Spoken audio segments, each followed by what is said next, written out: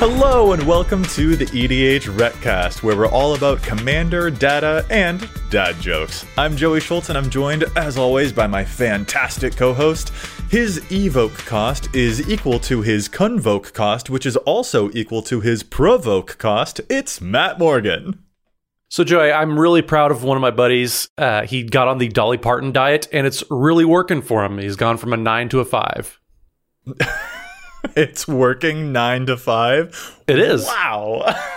I mean, it really made Joe lean, so it's good for him. I feel like you've used the Jolene one before, but you just can't help yourself. Like the Dolly Parton puns, who am I kidding? I want more of them. Like if you have more, honestly, gimme. Like that's excellent.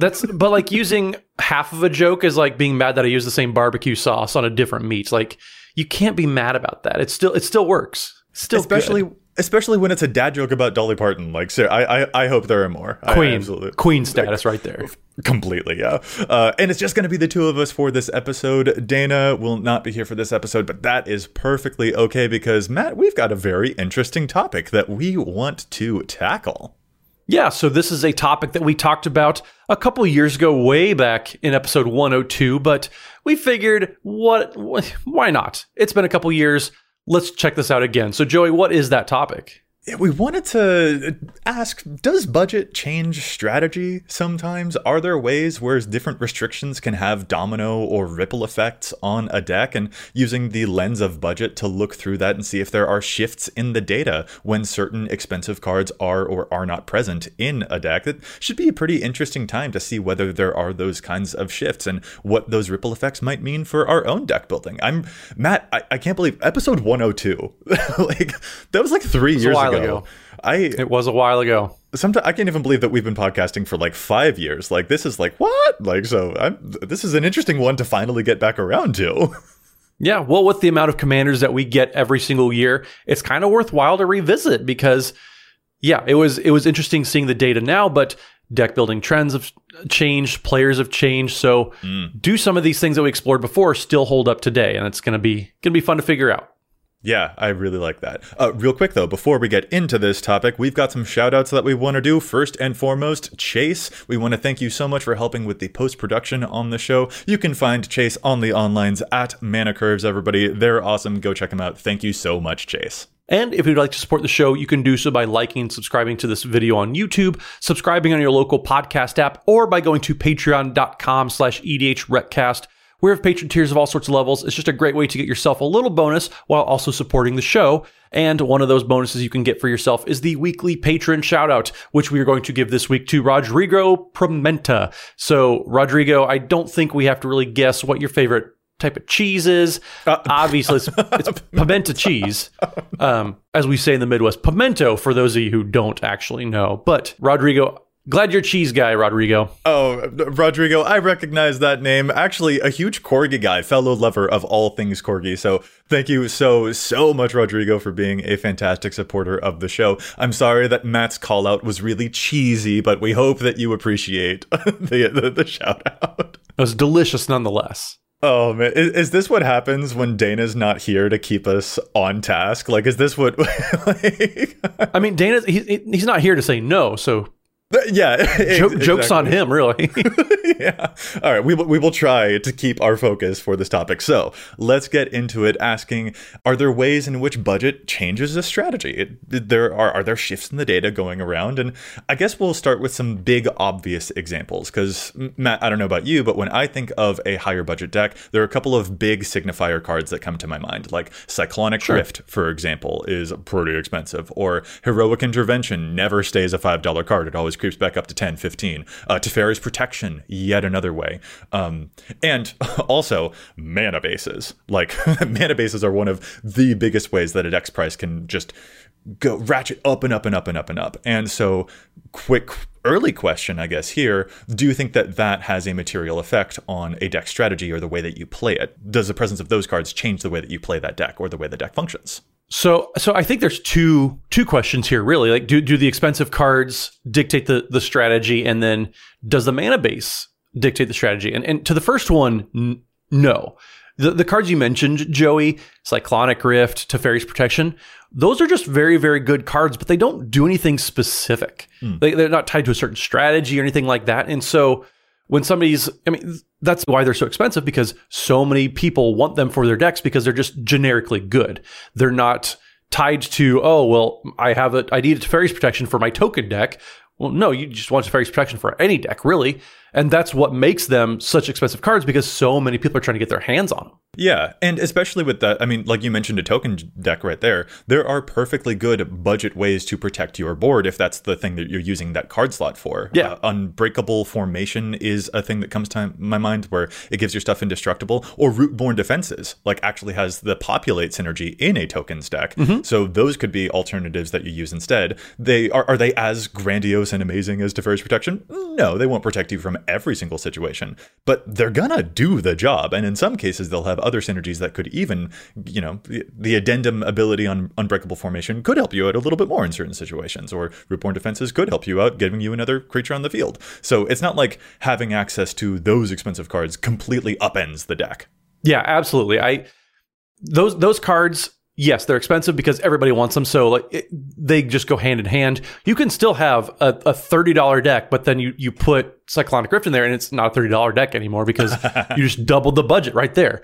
But the second question that you had, Joey, actually is one that we've talked about several times on the show. Dana and I have both gone on record talking about how the mana bases, people still think that you need the original duels, you need fetch lands, so you need Tropical Island and Arid Mesa, stuff like that, in order to have a functioning 5-color mana base. And in 2023, with how things have been getting designed lately, there's nothing more overrated these days than the ABU duels. The diminishing returns that you get from tuning your mana base absolutely is kind of shown front and center with ABU duels. They're prestige cards at this point. We have commons and uncommons now that have basic land types that you can fetch out, and you're losing percentage points of percentage points. Unless you're playing tournament level commander, which I know some people do that. Not for me. But if you are, then sure, I understand the need for it. But if you're not playing that, you absolutely do not need the ABU duels, that type. In 2014, sure, because you could only fetch up Shocklands and the original duels. But we're in a completely different format these days. Yeah. You absolutely do not need those. So a budget 5-color mana base is totally doable, and you're skipping half a beat. You're not missing all that much. You're not setting yourself back by playing a budget 5-color mana base, because the budget has gotten so much better these days, whether it's been reprints or it's been new cards that have been introduced. So honestly, it's probably something we need to drop in 2023 as players of Commander, that you have to spend money to have a good 5-color mana base. That's just not the case anymore.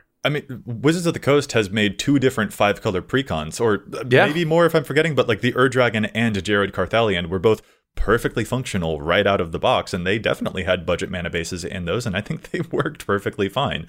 And really, I think that there is certainly a case where, if a deck has a budget mana base, that could affect its tempo a little bit more, because slightly more of those lands will enter the battlefield tapped. But I don't feel that is such a striking thing that, you absolutely have to get the very expensive stuff. You just really don't have to get the expensive stuff. And the material effect that it has on the strategy overall is, Matt, as you said, very, very minimal. It's not like the deck cannot function in any way. In fact, it really can function, and you don't have to break the bank just getting these expensive lands. And that saving on the land base is one of the best ways that you can, not break the bank on any deck. So I think that those are 2 questions it's nice to get out of the way. In the cases of the Teferi's Protections, there are always really good budget alternatives for you. And in the cases of mana bases, there are always really good budget alternatives there. So those are not things that will necessarily have a material or huge impact on a strategy necessarily. But Matt, let's zoom in on some examples where we can see some shifts in the data, because there's some interesting stuff that sometimes goes on there.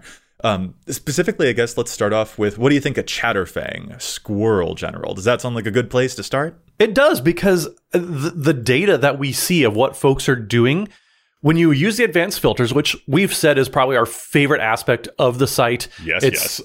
Also one of the easiest things to get access to is you just go to the Commander and scroll down half a page and you see by budget, and you can filter everything out. So that's kind of what we're going to be using a lot in this episode. But if you look at the expensive filter, when you apply that to Chatterfang, you're going to see a few kind of signpost cards that kind of signify what the rest of the deck happens to be doing. And it's like Joey, you said earlier, a domino effect. And I think that's a perfect way to describe it because you see cards like Doubling Season and Parallel Lives. Well, you spent $100 on a Doubling Season. What's another $10 to add a Pitiless Plunderer and just really go hard on the Aristocrat strategy? Yeah, that's just it. The presence of some of those expensive cards does seem to lend a little bit more like, okay, yeah, probably more of these other expensive cards. And I think the Pitiless Plunderer is the thing that catches my eye the most there, because that is like, what, a $14 card or something at this point? And specifically with Chatterfang, I mean, Chatterfang's got this amazing ability. Whenever you'd create one or more tokens, you create that many tokens plus that many 1/1 green squirrels. And then you can also sacrifice your tokens to get a Chatterfang -X ability to kill off other creatures. And Pitiless Plunderer says whenever another creature you control dies, you create a treasure token. So if you sacrifice one of those squirrels, well, Pitiless Plunderer is going to give you a treasure token, and then Chatterfang is going to give you a squirrel, and then you can just go infinite, infinite, infinite with all of that stuff. And that seems really good, especially if you've got Doubling Season making it more infinite or crazy stuff like that too. And that is definitely kind of the stuff that we see when those decks are built, you know, with the presence of those bigger expensive cards. But when the deck is being built without those cards, like when it's, you know, you're using the cheap filter on EDHREC to see just the lower budget versions of the deck, a lot of those cards disappear because Doubling Season is really expensive, Pitiless Plunderer is really expensive. And when those vanish from the data, I mean, really what we're left with is just like this deck doesn't care about combos and aristocrats and stuff like that. It's just all squirrels. It's just squirrels. Yeah, you don't see on the expensive side of the page Squirrel Sovereign really at all. But suddenly when you go to the cheap filter, it's in over 80 to 82% of the decks for Chatterfang, which is wild. And if you're playing aristocrats, you don't really need Draykeeper, but here people are playing these squirrels you control, get +1/+0 and gain menace until end of turn. So it's really just going hard on the fact that, you know, you have this token army that's going to go super wide and you're just having fun with that. That means Squirrel Mob, when you make a bunch of those tokens, Squirrel Mob gets real big. Oh, yeah. And to like give some specific numbers here, like you mentioned the Draykeeper card right there. In the expensive version of a Chatterfang deck, it's only showing up in like a third of Chatterfang lists. But in the inexpensive version of the deck, it's showing up in 84% of them. Like that's the level of strategic shift that we're seeing here. Because on a budget, just like, yeah, go squirrels. Just have fun with a bunch of awesome squirrel stuff. And obviously, if you wanted to build the deck as combo on a budget, you totally could do that. And if you wanted to build just squirrels on a high budget, you totally could as well. But these are interesting shifts to observe just when we're taking a look at this data. Yeah, and it's not to say that like all the aristocrats pieces also go out the window either. You still have some of the budget-focused pieces there. Zulaport Cutthroat, still very good. Yeah. But spending $1 on a card, 50 cents, depending on if it's on, you know, it gets reprinted or whatever, compared to Pitiless Plunderer, that hasn't been under $5 in probably 5 years. Yeah. So it's just a very, very stark strategy of, you know, you have a few of the budget pieces, but really you're just trying to make as many scrolls as possible. And so this is probably my favorite example of all the commanders we're going to talk about as far as how drastic is that swing of, well, nobody's really playing Squirrel Sovereign unless it's in those cheap decks. Yeah. And like... I think the aristocrats effects are also like an interesting thing to point out there because like we're probably all familiar with how expensive the Meat Hook Massacre continues to be, right? Like that enchantment is... It got banned and got more expensive. I know, right? What is this? What the heck is up with that? Yeah, and that's not present on the inexpensive version of this commander's page, but it's in 55% of the higher budget version, and because yeah, it's really good. But Matt, what you pointed out there is that you can still again totally do aristocrat stuff on a budget because there's a good amount of redundancy of the Zulaports, of a whole bunch of those other type of effects that can still give you the aristocrat stuff if you want. And that is, I think, a really lovely thing to see when we get new cards and different, you know, fun stuff from Wizards of the Coast, when we get both reprints and new cards to flesh those things out. Having more redundancy at a lower cost is going to really help you play those decks in whatever way that you want to. But that's just one example, and we probably, as much as we want to talk about squirrels all day, we probably should move on to another example too. Yeah, well, another one that, this one's maybe a little more specific, but I think it's a really, really cool example of it's still doing something specific, but then the way that it's doing it changes drastically. And that's going to be in Myram decks. So if you want to look at dragons upon dragons upon dragons, sure, you can do that in pretty much any colors that have red in there. Dragons have been around for as long as Magic has been around. But the way you get to execute it, so if you look at the cheap decks, you're going to see cards like Scourge of Valkus. You're going to see some more budget-minded. We've gotten so many different dang dragons, it's impossible for them to all be expensive. But when you look at the expensive filters on there, that's when things get interesting, because it's not so much making just every dragon just going in the deck, but the strategy changes to, oh, well, I have one very expensive dragon, and I want as many copies of that as possible. Yeah, I think especially one of the linchpin cards that takes my eye here is Terror of the Peaks, which is like, what, a $40 card at this point? And that's the 5-mana dragon that says, whenever another creature enters the battlefield under your control, Terror of the Peaks deals damage equal to that creature's power to any target. And Miram making copies of this is just berserk, just a lot. Like, that is absolutely wild. But it's not just the presence of like, oh, one big dragon. Matt, as you said, it really does become there's more of a matter of copy stuff going on there, because additionally, when we're seeing the expensive version of Miram decks, there are a couple of other clone effects that crop up in the data. For example, Spark Double, just on the regular Miram page, Spark Double had a 27% inclusion rate, but on the expensive version of the deck, it has a 47% inclusion rate. Or Sakashima of 1,000 Faces, or the card Pirated Copy. All of those are above 40%, because making multiple copies of your Miram commander, or multiple copies of that one Terror of the Peaks, that is absolutely going to take over a game. And that seems to be the whole strategy of the expensive Miram decks, is which wildly overpowered dragon can I make as many copies of and ride that to victory? So it's not even Terror of the Peaks only, but when you look at it, they key in on a few other big, powerful dragons. Ancient Copper Dragon is another one it's a freaking $70 card these days, but having 5 of them on the battlefield seems to be pretty good. Get to make a lot of treasures. That seems like overkill. Oh my word. Yeah. But the same thing with Utvara Hellkite. That's another one that you have 6 of them. You're making a ton of dragons all of a sudden. So yeah, it's not about, okay, I'm just going to go wide with all these dragons. It's what's the best dragon that I can make 10 of, and how many games can I win with that? And that's, to me, that's a significant shift, because yeah, you're really just dialing in on, okay, I have 5 of these really powerful and expensive dragons. Let's just use that and I call it good.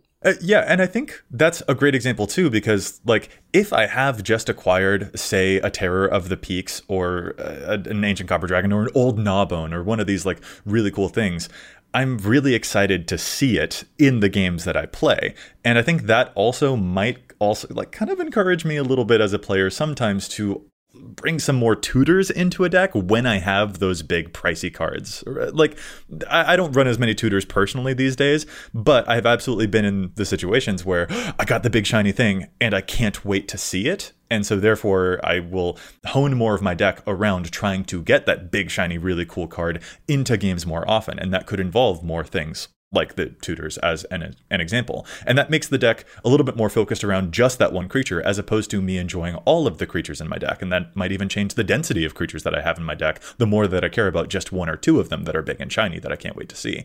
Matt, does that resonate with you at all? It does. And I think that kind of opens a gateway.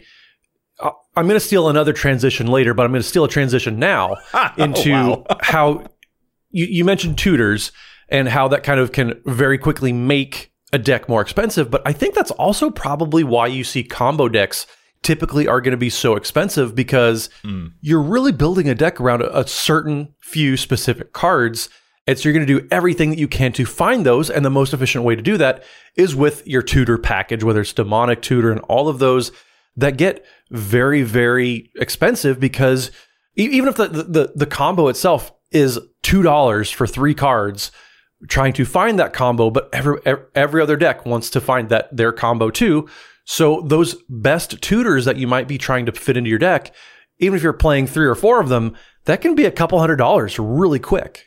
Yeah, very much. And again, to inject a little bit of data to support this idea that we're talking about, in the expensive version of Miram decks, Worldly Tutor shows up in 39% of those lists, and it definitely is not anywhere near that percentage in the cheaper versions of those lists. But I totally would understand why. You want to see your really cool dragons because they cost a lot of money and you can't wait to make a lot of copies of them because they're really good when you make a whole lot of copies of them. But yeah, the interesting points there about combo definitely make a whole lot of sense too, because those things can be really, really efficient. And if you are organizing the entire deck around getting that thing online, you want it to happen efficiently for sure. And yeah, I think that the lens that you're bringing there about the combo things is also very, very true. Well, I mean, another lens is how we can challenge stats right now. I told you I was going to steal it. Yes. I didn't want to lie to our audience, viewers at home. I'm here for you. So if I say I'm going to do something, I want you to believe me that I'm going to do it. So here we're going to challenge stats. Dana's not here to do it. I have to step up. So Joey, would you like to challenge some stats? Sure. Yes, I've gotten to segue into challenge stats one time this calendar year. All right, yeah. No, we've got more data and personal examples that we want to jump into, but we've got to challenge some of the data that we're seeing on EDHREC. So we'll take a quick break and come right back. Alrighty, well, I'm going to jump in to challenge the stats here. My challenge this week is for the 5-color commander, Joda the Unifier. And this card is just bonkers good. I can't believe all the stuff that this does. It gives your legendary creatures, including itself, +X, where X is the number of legendary creatures you control. And most importantly, whenever you cast a legendary spell from your hand, you exile cards from the top of your library until you exile a legendary non-land card that has lesser mana value, and you may cast that card without paying its mana cost, and the rest of those cards go on the bottom of your library in a random order. So They put a coat of arms for legends and also gave this card the first Sliver's Cascade ability, and it's on a single card, and this thing is absolutely way, way good. There is a card that's showing up in its data about 30% of the time, though, that I think could stand to be in way less of these decks, and that's going to be Kamal's Druidic Vow. Kamal's Druidic Vow is X green for a legendary sorcery, and you can only cast legendary sorceries if you control a legendary creature or planeswalker, which would be no problem in this deck. But it says, look at the top X cards of your library. You may put any number of land and or legendary permanent cards with converted mana cost X or less from among them onto the battlefield. The rest of those cards go to your graveyard. And so this seems like a great card for Legends decks, but with Joda specifically, there's kind of a non-bow problem going on with that pseudo Cascade ability. If you cast a random Legends, let's say it's a 4-mana or a 3-mana legendary card, well, then you're going to start Legend Cascading through your deck. And if you Legend Cascade into this spell, its mana cost is going to be 2, and you would cast Kamal's Druidic Vow for X = 0 and get no benefit off of it. And that's not really what you want in this deck. You'd have a much better time actually flipping into, your Yoshimarus or your Rograks and actually get bodies on the battlefield.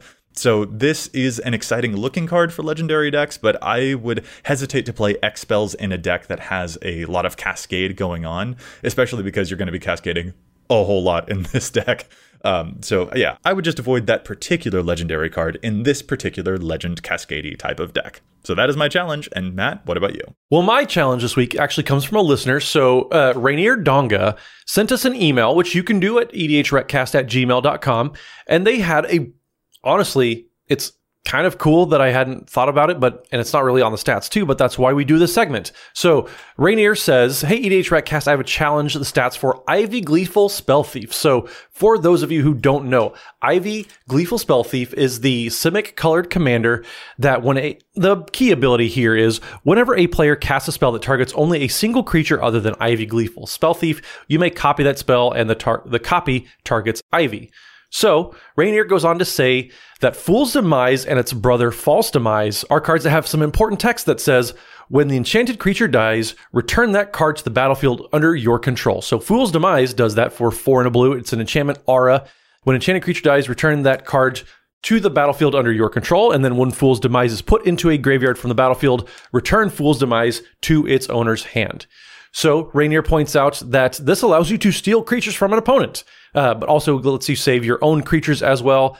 As a bonus, you get a copy of it on your Ivy. So when you target a creature that an opponent controls, you also get a copy that targets Ivy. And then when the opponent's creature dies, you then get that creature, and you have a backup plan for Ivy as well. It's only run in 43 of the Ivy decks out there. Currently, Ivy has almost 5,000 decks. It's it's almost in the top 100 commanders of all time. So this is a very, very popular commander that has a massive opportunity for some crazy synergy there. So Fool's Demise is a wonderful pick. It's only played in 1,600 decks total currently. So this is Dana levels of low play here. So yes, thank you so much, Rainier A, for the email, but also B, for the fantastic challenge. This is a really good pick. This is a good way to steal your opponent's stuff, but also get double duty and save Ivy. This is great. This is the type of challenge we love to see. I'm way into that. First of all, it's just such a cool card in general, but what a neat synergy to not only steal stuff, but also still back up your commander, give it a little bit of protection while also putting some fear into your opponents. If someone wipes the board, your commander's unaffected and you get someone else's. What a great pick. Excellent. Super excellent.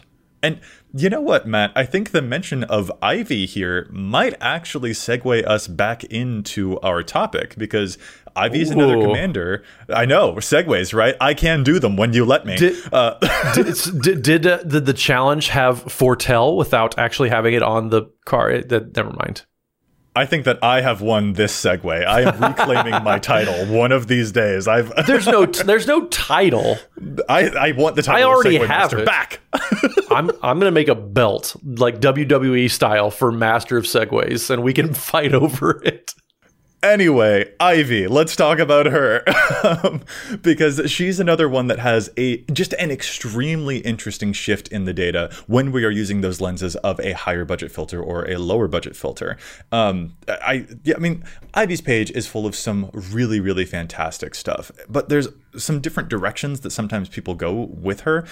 So I think a lot of folks are probably familiar with like how you can mutate onto your creatures, and then Ivy will also get copies of the mutates onto herself as well. So Sawtusk Demolisher, Pouncing Shore Shark, a bunch of those. And it turns out when you're using the budget filter on Ivy's page, we see a lot of mutate. Like overwhelmingly, her data is all her top cards become Gem Razor, like Sea Dasher Octopus, all of that kind of stuff. But when we use the higher budget filter, Matt, what happens? So the strategy changes quite a bit, actually. And it's not so much that you get these massive $60, $70 cards, but the average price of cards goes up to $7 or $8. You get a density of all these just solid players that are just powering out this Enchantress style strategy that you might see. So cards like Bear Umbra, you have some of these cards that they're not breaking the bank, but also when you spend, you need 60 of these cards, and when they're all $5 or $6, that gets really expensive really quick. Vesuvan Duplimancy is another enchantment that matters a lot, and again, like $5. Ancestral Mask is even $5, and that's a great card to make multiple copies of. It gives +2/+2 for each other enchantment on the battlefield. The Setessan Champion is also, again, like, $6 or so, something like that. And each of these cards is showing up in like a minimum of 50% of the higher budget Ivy decks. And that's just quite a big shift, because when we were looking at the lower budget version of Ivy decks, a card like Ancestral Mask was only in like barely 15% of those types of decks. So we're seeing like a very big difference between Mutate and Enchantress. So yeah, like you said, I think that it's a big buildup of all those $5 cards. Yeah, and like I said, that adds up super, super quick. So another commander, though, that I'm very intrigued by the shift that this one makes, because typically, I would think of, every card does this one thing, which is make treasures, but then the top 1% of them, those get expensive very, very quickly. So in Zayatora the Incinerator decks, the shift is so wild to me that, so in the lower budget, you're going to see just a bunch of, play big creature, fling it at somebody's face, win game. That's a strategy. And I'm on board with that. I am all here for that. Big same. But when you look at the expensive filter, all of a sudden the deck becomes all about treasures and how can we maximize that. So you're going to get, again, it's not wildly expensive, but Goldspan Dragon, that's a $10, $15 card most days. That shows up all of a sudden in over 66% of decks. You have Dockside Extortionist, you have Old Gnawbone, a bunch of heavy hitters when it comes to making a bunch of treasures that all of a sudden you start to see show up in over half the decks.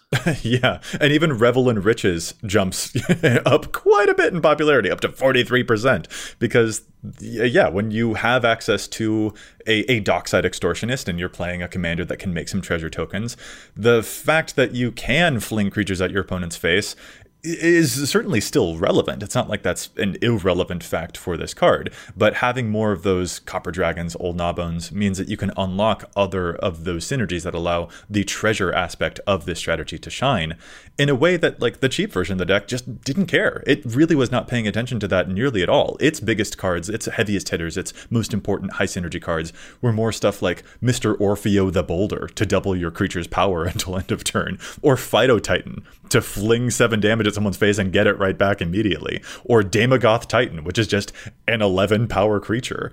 Like, what the cheaper version of the deck did was probably more up your and my alley, Matt, where we're just like, yeah, damage. Yeah. Like, and that's just a very different beast, you know? That's really funny to see that difference. Yeah, and it's such a stark difference too, because like I said, you could dang near anybody can play a big beefy creature and then throw it at somebody's face, but all of the support cards around treasures, I remember when we first saw treasures and it was like, okay, like that's kind of okay, but then all of a sudden we have $70 ancient copper dragons, which we talked about earlier. They just make a big old pile of treasures for you, and you can just go to town that way. So it's kind of wild to me, but also, the math checks out here. The math is mathing, as they say. All right, well, I want to jump to one other example here that I also think is pretty darn interesting, the subtle shifts that we see in the data here, and it's definitely one of the more complex types of commanders to play. It's Obeka Brute Chronologist, a Grixis Ogre Wizard, a 3/4 that can tap to allow the player whose turn it is to end the turn right then and there. So usually you're going to use this on yourself, and this is a really cool commander to get around certain downsides of very interesting cards. Like, you know, as a random example here, the card Ideas Unbound is a 2-mana blue sorcery where you draw 3 cards and then you would discard 3 cards at the end of turn, and in response to that end of turn trigger, you know, that discard 3 cards ability goes on the stack at the beginning of the end step, and instead Obeka can just tap and be like, nah, I'm going to evade that. And there are some really awesome tricks that this commander is able to pull off, but the tricks are slightly different depending on whether there are certain expensive cards present in the list. And I'm about to name a card that Matt's going to get really excited about. So expensive versions of Obeka play Sneak Attack, which is a card that I know Matt likes a whole lot. Give me some of that. Give me more. Yeah. But, I mean, that's a card with a really tremendous downside, right? Like Sneak Attack, you can pay 1 mana to cheat a creature from your hand directly into play, but at the beginning of the next end step, you'll have to sacrifice that creature. Only Obeka's like, no, I don't really need to sacrifice that creature. I can just end the turn and exile that sacrifice trigger if I really want to. So when the decks are a bit more expensive and they contain certain signature cards like Sneak Attack, well, we start to see some really big expensive creatures crop up alongside them, like Ancient Silver Dragon or Massacre Worm, for example, because those are really exciting to sneak in with a Sneak Attack. Yeah, so the strategy of Obeka, it doesn't really change a whole lot because Obeka itself lends to a very specific strategy with, okay, well, I want to end the turn when I want it to end. So you're playing around with that. And in the higher budget, you still have the expensive beaters. You have Ancient Copper Dragon, Massacre Worm, the expensive and fancy toys to play with and cheat around with. But when you go into the low budget, it doesn't change so much with what you're doing because, like I said, there's a strategy there. But how you're doing it, you're playing around with stuff with Myriad, for example. You have cards like Elturel Survivors that show up in over half the budget decks there. You have cards like A Realm of the Dead Tide that gives everything Encore in your graveyard. So you're doing something different. You're still cheating things into play, but how you're doing it, and it's fun to see how an entire mechanic kind of shifts away from, okay, well, you don't really need Massacre Worm. You can play a 50-cent card and really just get the same effect there. Yeah, and those Sneak Attack or Ilharg effects in the budget version drop to 15% inclusions instead, and the Myriad cards get to shine, and I think that's so interesting because Myriad really does add a further wrinkle in time. Because Obeka's a chronologist time. It was a decent joke, Matt. Let me have it. But it adds just keep going. It adds a complication to that deck because with certain effects like the Encore, yeah, those tokens would say I sacrifice at the beginning of the next end step, and so you can do a lot of the same Obeka stuff and end the turn in response to those end step triggers. But with Myriad, it is a very different creature because Myriad says that you would exile those tokens at the end of combat, and so you'd be forced to end the turn at a different time if you are using those. And that to me is what feels like the biggest difference in the way that this strategy would play out. Not necessarily with what you're doing. What you're doing is getting a bunch of creatures into play and keeping them around by evading negative triggers. But when you're doing it is the thing that will change. And that's a really important strategical difference for a player to keep in mind depending on which version of Obeka they're most interested in trying out. Yeah, being more mindful in when you're playing a certain way is definitely something you need to keep in mind. But Joey, I have a question for you. So we've been talking about commanders that we see on EDHREC, but we haven't talked about any of our own commanders, anything that we've seen for our own deck building processes. What is something that you have noticed that maybe the budget has kind of shifted the way that you tried to build the deck from what you would have done otherwise? Yeah, this is a very interesting question. I think the thing that comes most immediately to mind for me was actually an experience I had on when I was budgetizing my Babala Saga deck for an episode of Shuffle Up and Play, where I was on with Tomer from MTG Goldfish and Alec from the Fairy Conclave podcast, and of course it's Prof Show, and it was a really fun time, and we played decks that were like less than $50. And my original version of Babala Saga was not a $50 deck, but I wanted to play that deck, and so I made a budget version of it. And that did change the way that I valued certain cards in that deck, to be honest, because I no longer had access to my Ashayas or my biotransferences, turning different types into other things. And so instead, that actually led me towards a very interesting experience of playing more cards like Minion's Return or Necrogen Communion or Kaya's Ghost Form, which I could put onto Babala Saga herself. So instead of changing types like I was used to doing, I was instead putting these enchantments onto Babala Saga and kind of doing that Fool's Demise thing, where I could sacrifice Baba and the enchantment and something else and get Baba right back. And that opened up a whole new thing. I was like, wait, this is amazing. Why haven't I been doing this the whole time? And so I think in that way, playing with the big splashy cards actually kind of distracted me from another thing that I really should have been doing with that deck the entire time. Yeah, I mean, that's totally fair there. I guess for an example for myself, if I get to answer my own question. Please do, yeah. Yeah. So I used to have an Alicia Who Smiles at Death deck. And that, again, kind of like Obeka, you're kind of shoehorned into a specific strategy when you play certain commanders, and Alicia was no different. There was a lot about reanimation. But I kind of set out my goal. I wanted to be, this was my bulk foil deck. So every card had to be foil and had to be less than $1. So that got very, very specific with what I was trying to do. And so I couldn't just... Karmic Guide today is a very cheap card, but back when I had that deck back in 2015, Karmic Guide and Revel Arc, those were not cheap cards by any means. And so I had to get very, very creative with what I was trying to do. And somehow Ponyback Brigade happened to be the best card in the deck. And there's never a good situation. If that's your best card, you're not doing very well. But back then when you could pull it off. So it was fun to see how specific and just you really have to do your homework. And so I'm surprised actually that Dana hasn't done more hyper budget type of builds, because that seems to be right up his alley. You can still find powerful things to be doing if you're just willing to do a little bit of homework and find, okay, well, I don't have access to Cyclonic Rift like we talked about earlier. So instead I have to go to Engulf the Shore, and I have to go to maybe Whelming Wave. Or River's Rebuke, or Yeah, I went to those in my AC Tyrant of Gyre Straits deck. I didn't, and plus I switched over, so I have Karuga now as the companion. So I couldn't even play Cyclonic Rift if I wanted to.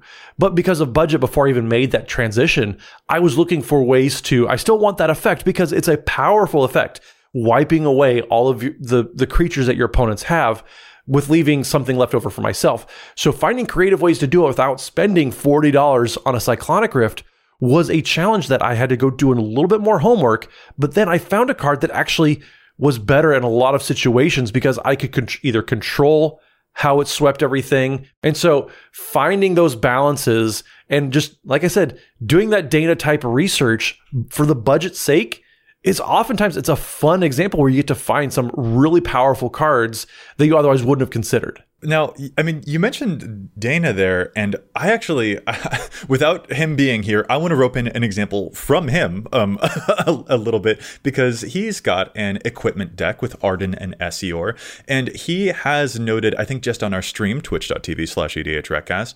There it is. There you go, getting the plug in there.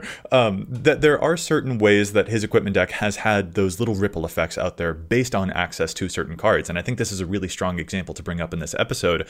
Are the Sword of X and Y effects. Those amazing swords, Fire and Ice, Feast and Famine, all of those amazing cards that will give you great protection on the equipped creature and also have benefits when that creature actually strikes an opponent. But giving protection from certain colors, that's like a bigger deal in an equipment deck nowadays than it used to be way in the past, because there are a lot more colored equipment out there. There are more cards like, I don't know, Ember Cleave, for instance, or Lion Slash can reconfigure itself into an equipment. And that is totally a non-bow in your deck if you are trying to play a thing that gives your equipped creature protection from red and from white.